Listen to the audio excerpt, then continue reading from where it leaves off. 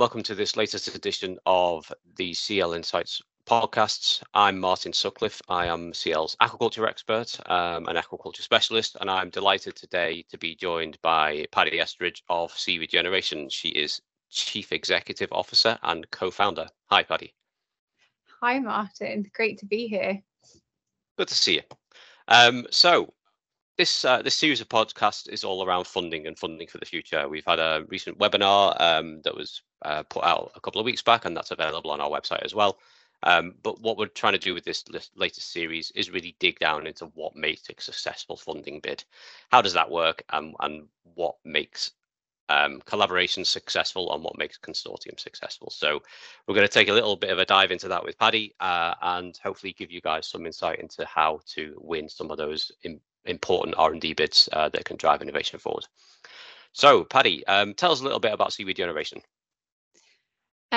So Sea Regeneration is a company that is developing robotics to harness the power of seaweed in the fight against climate change. And we're working on a few different spectrums, I suppose, or functionalities of robot. We're working on cultivation of seaweed for many different purposes, including high protein seaweeds for animal feeds. And we are also working on robotics to transport the seaweed from its cultivation area, or to intercept free floating seaweed that can sometimes be problematic in different areas. So robots and seaweed is the main takeaway. Cool. I like it. Cool. Okay, so I think, was it about this time last year you guys were successful in building a bid for a little bit of seed funding that CL put out, and that was obviously focusing on some of those high protein seaweeds that you've been talking about, and feeding them to chickens, right? Is that?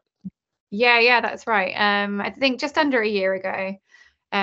We put together our first a proposal for our first prototype of our automated cultivation rig, which is designed to grow a specific type of high protein seaweed. It theoretically could grow any type of seaweed, but the high protein ones are the more interesting ones to develop cultivation techniques for. And we worked with CL to put in a bid for our very first prototype, which we completed in, was it the spring, I think? I think so, yeah. It's about a 6-month project where we proved out and tested a bunch of different theories that we had. Cool, good times. And then that's been developed further, right, in collaboration with a couple of CL partners, and that's been developed into something that's gone into Innovate UK. And it looks as though that's going to be taken to the next step with any luck.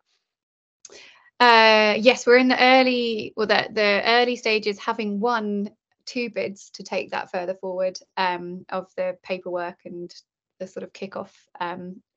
Also with CL, this time as collaborative partners for managing the project with us. Both of those, the 2 that we've won, will kick off in September.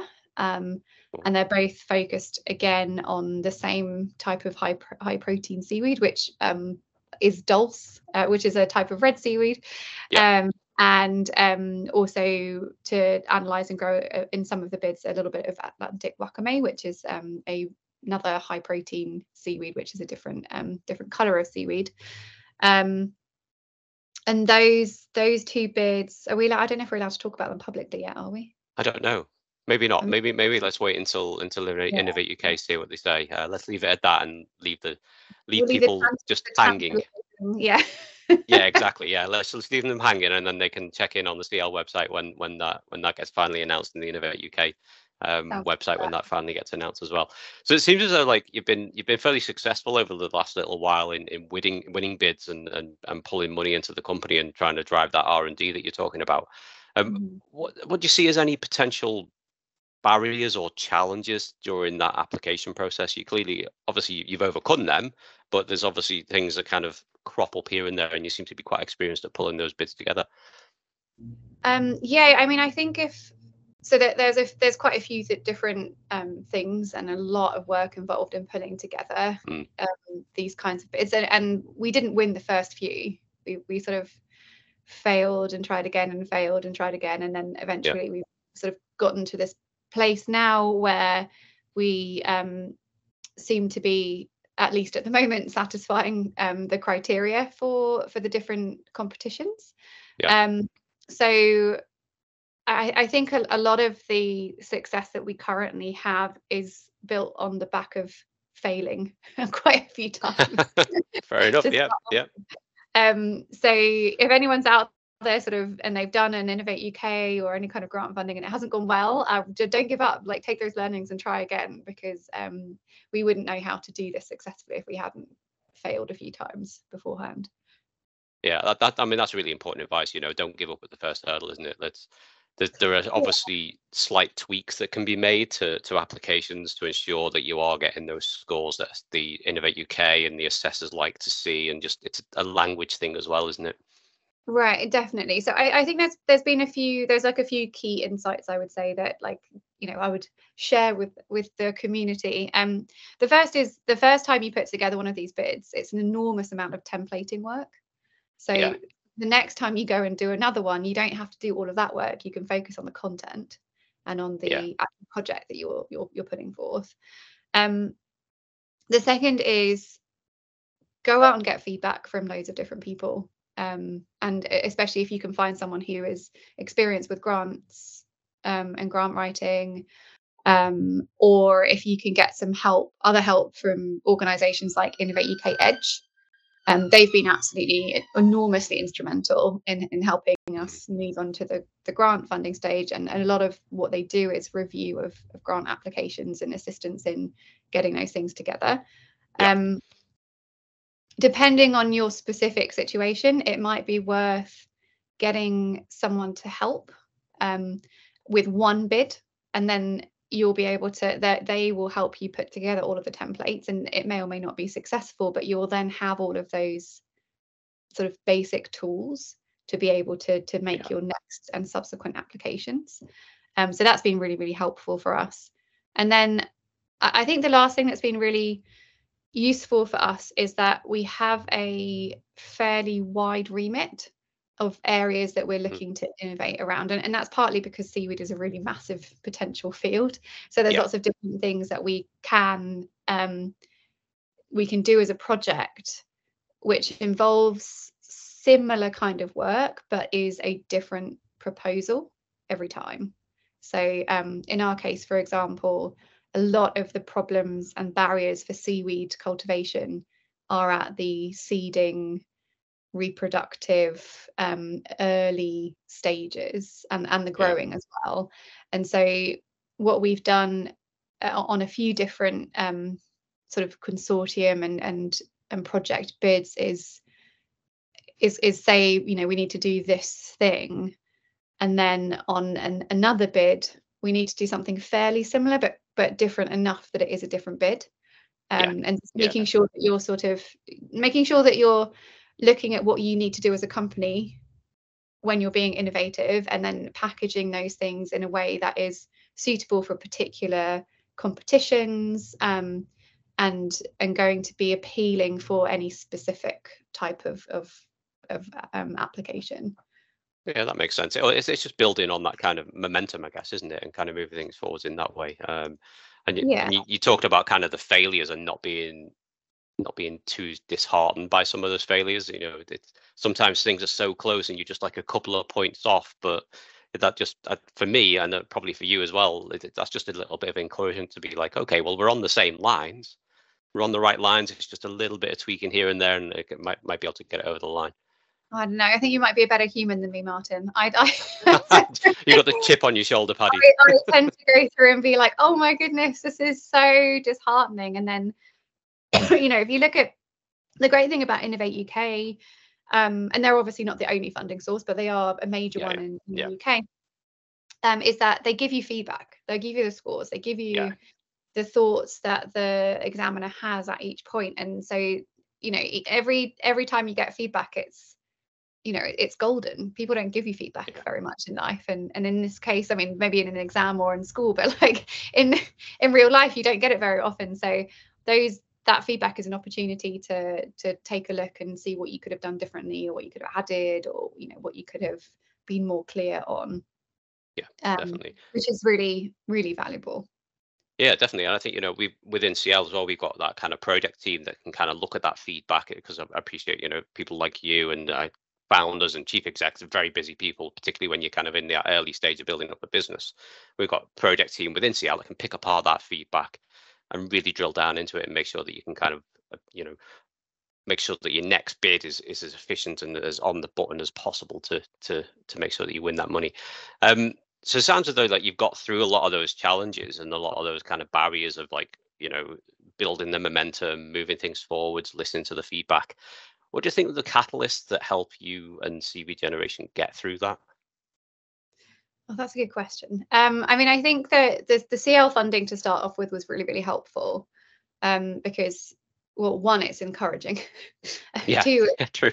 money to help with the project, and three, when you're doing a subsequent application, you can say we've been funded to do that part and we've done some work already, and this other, member or partner has seen the value in what we're doing, and we want to sort of take that forward, which means that, one, you're not starting from just a basis of just the idea. You've already done some work towards it, and as an indicator of you being quite serious about what you're doing.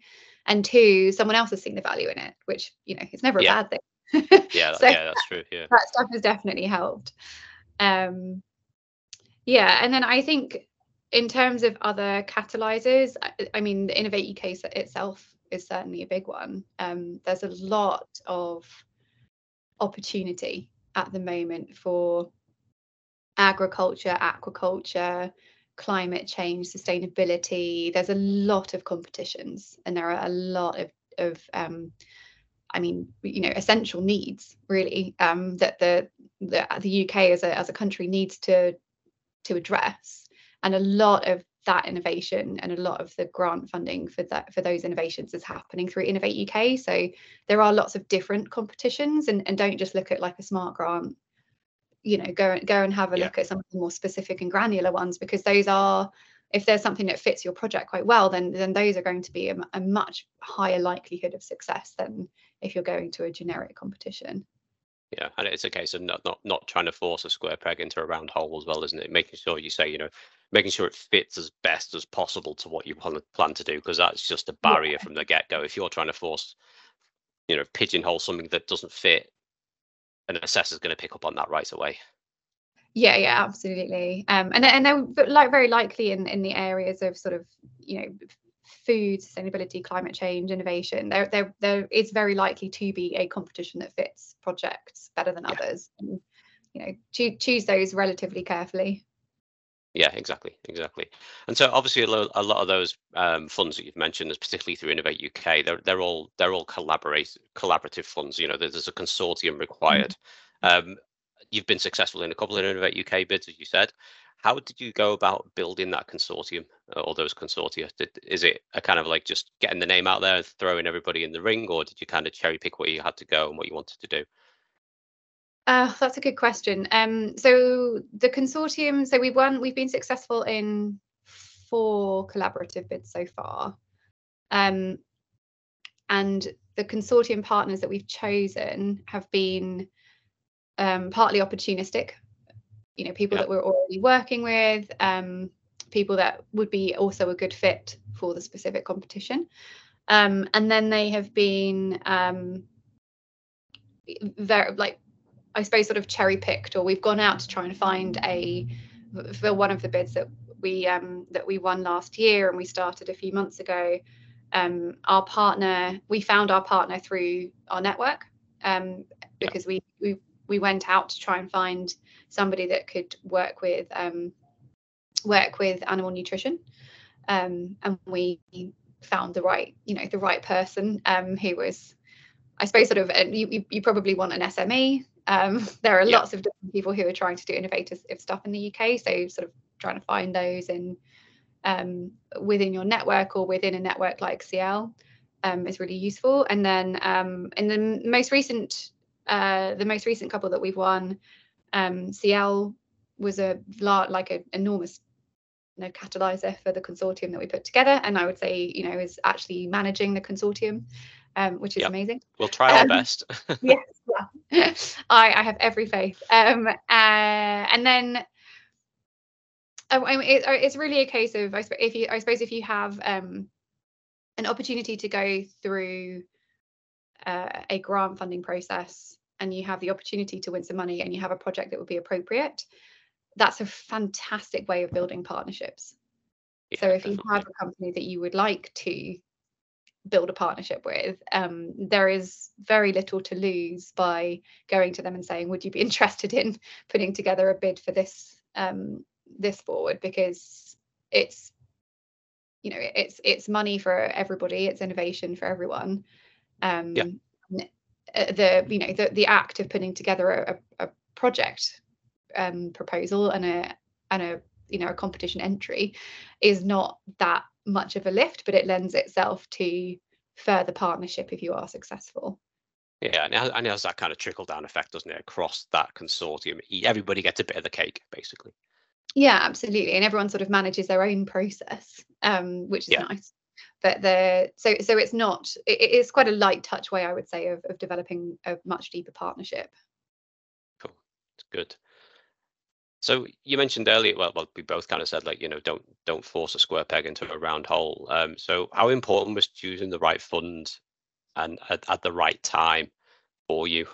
Obviously you've gone through this process of kind of like a couple of failures, a couple of kind of near misses, and then Mhm. started to build that momentum. Is that because the funding landscape has changed, or is that because you've just become a little bit more astute at picking what fits best for you? I think it's a bit of both. Okay. The funding landscape is more, there are more opportunities now. That I'd say the government is putting an awful lot of money into Innovate UK, Hmm. and the different competitions. It's definitely a lot of luck, and I think most people who are listening to this podcast are probably going to be in agriculture or aquaculture, and there is a lot of opportunity in those specific areas at the moment. Again, which is driven from, a real need for the UK to become more independent and more sustainable over Mm. in the near future. Um, they do tend to be quite broad. I think the competitions are, they're not that narrow typically. So it's been more a case of choosing something that sounds like it could be aligned with a project that we already have, and then shaping the project to fit the Yeah, competition in some ways. So it's yeah, it's a bit of both. It's not, if you're trying to grow a crop, and it's you're doing something that's slightly innovative about it, you might want to pick and choose whether you go for something that's like a novel food system, or something that's more about nutrition. yeah. But you probably could make an argument for either case. So it's, largely going to be a case of, what do you feel is going to be the best approach and the best competition for you? Yeah, definitely. Yeah, it is. It's about doing that horizon scanning, isn't it? Just kind of figuring out, as you say, not necessarily manipulating the project so much that it becomes unrecognizable from your initial aims, but there's going to be trimmings around the edges just to make sure that it fits the call and gets as many points as possible, and the assessors kind Yeah, of buy into the project. absolutely. And your consortium partners can dictate a lot of that. Yeah, that's true. Yeah, Your project may be exactly the same, but if your partner is going to take it and turn it into an animal feed or a high protein food, or whatever the other thing might be, like, it really, that can be an interesting way of shaping the project to mm. um, according to the competition. Yeah, that's true. That's very true. Okay, so I mean, obviously, there's the funding landscape changes all the time. It's very complex. It's very kind of fluid and all over the place. And obviously, Innovate UK and the UK government are putting a lot of money into it, into Mhm. sustainable agriculture and ag tech and all that sort of stuff, which is really really positive from CL's point of view, and really positive from obviously our network's point of view. Have you got any thoughts on kind of like what potentially should be included from your point of view in any upcoming calls that might be in the pipeline, or kind of in the distant kind of makings in the depths of Innovate UK or UK government? Oh, interesting question. So, I mean, obviously, I'd like to see more seaweed related calls. I just That's don't what know. I'm not going to lie. um, so I think I would personally like to see a lot more to do with climate change resilience. I think that I think that that is happening to some extent through sort of, food system calls and innovation around different ways that the UK can be potentially more independent and able to produce its own nutrition to a larger extent. I do think that there are an enormous number of changes coming in our direction that we could do a good job, and Innovate UK would be a major stimulant of providing early research for things like, carbon dioxide removal, uses of our ocean space, maybe uses of our city spaces. And I think there's going to be an unfathomable amount of change happening in the next decade or so. Like, I got a flyer through my door yesterday telling me what to do in case of a flash flooding, which has been a thing that's, we've seen flooding happen all over the country throughout the last or several decades, I'd say, and it's likely to increase. Extreme weather is likely to increase, extreme heat waves, which puts a lot of risk at the door of food systems, physical safety, you name it. I think it's all going to change. So I would really like to see the government start to provide a lot of funding to innovations that can help us to adapt quicker.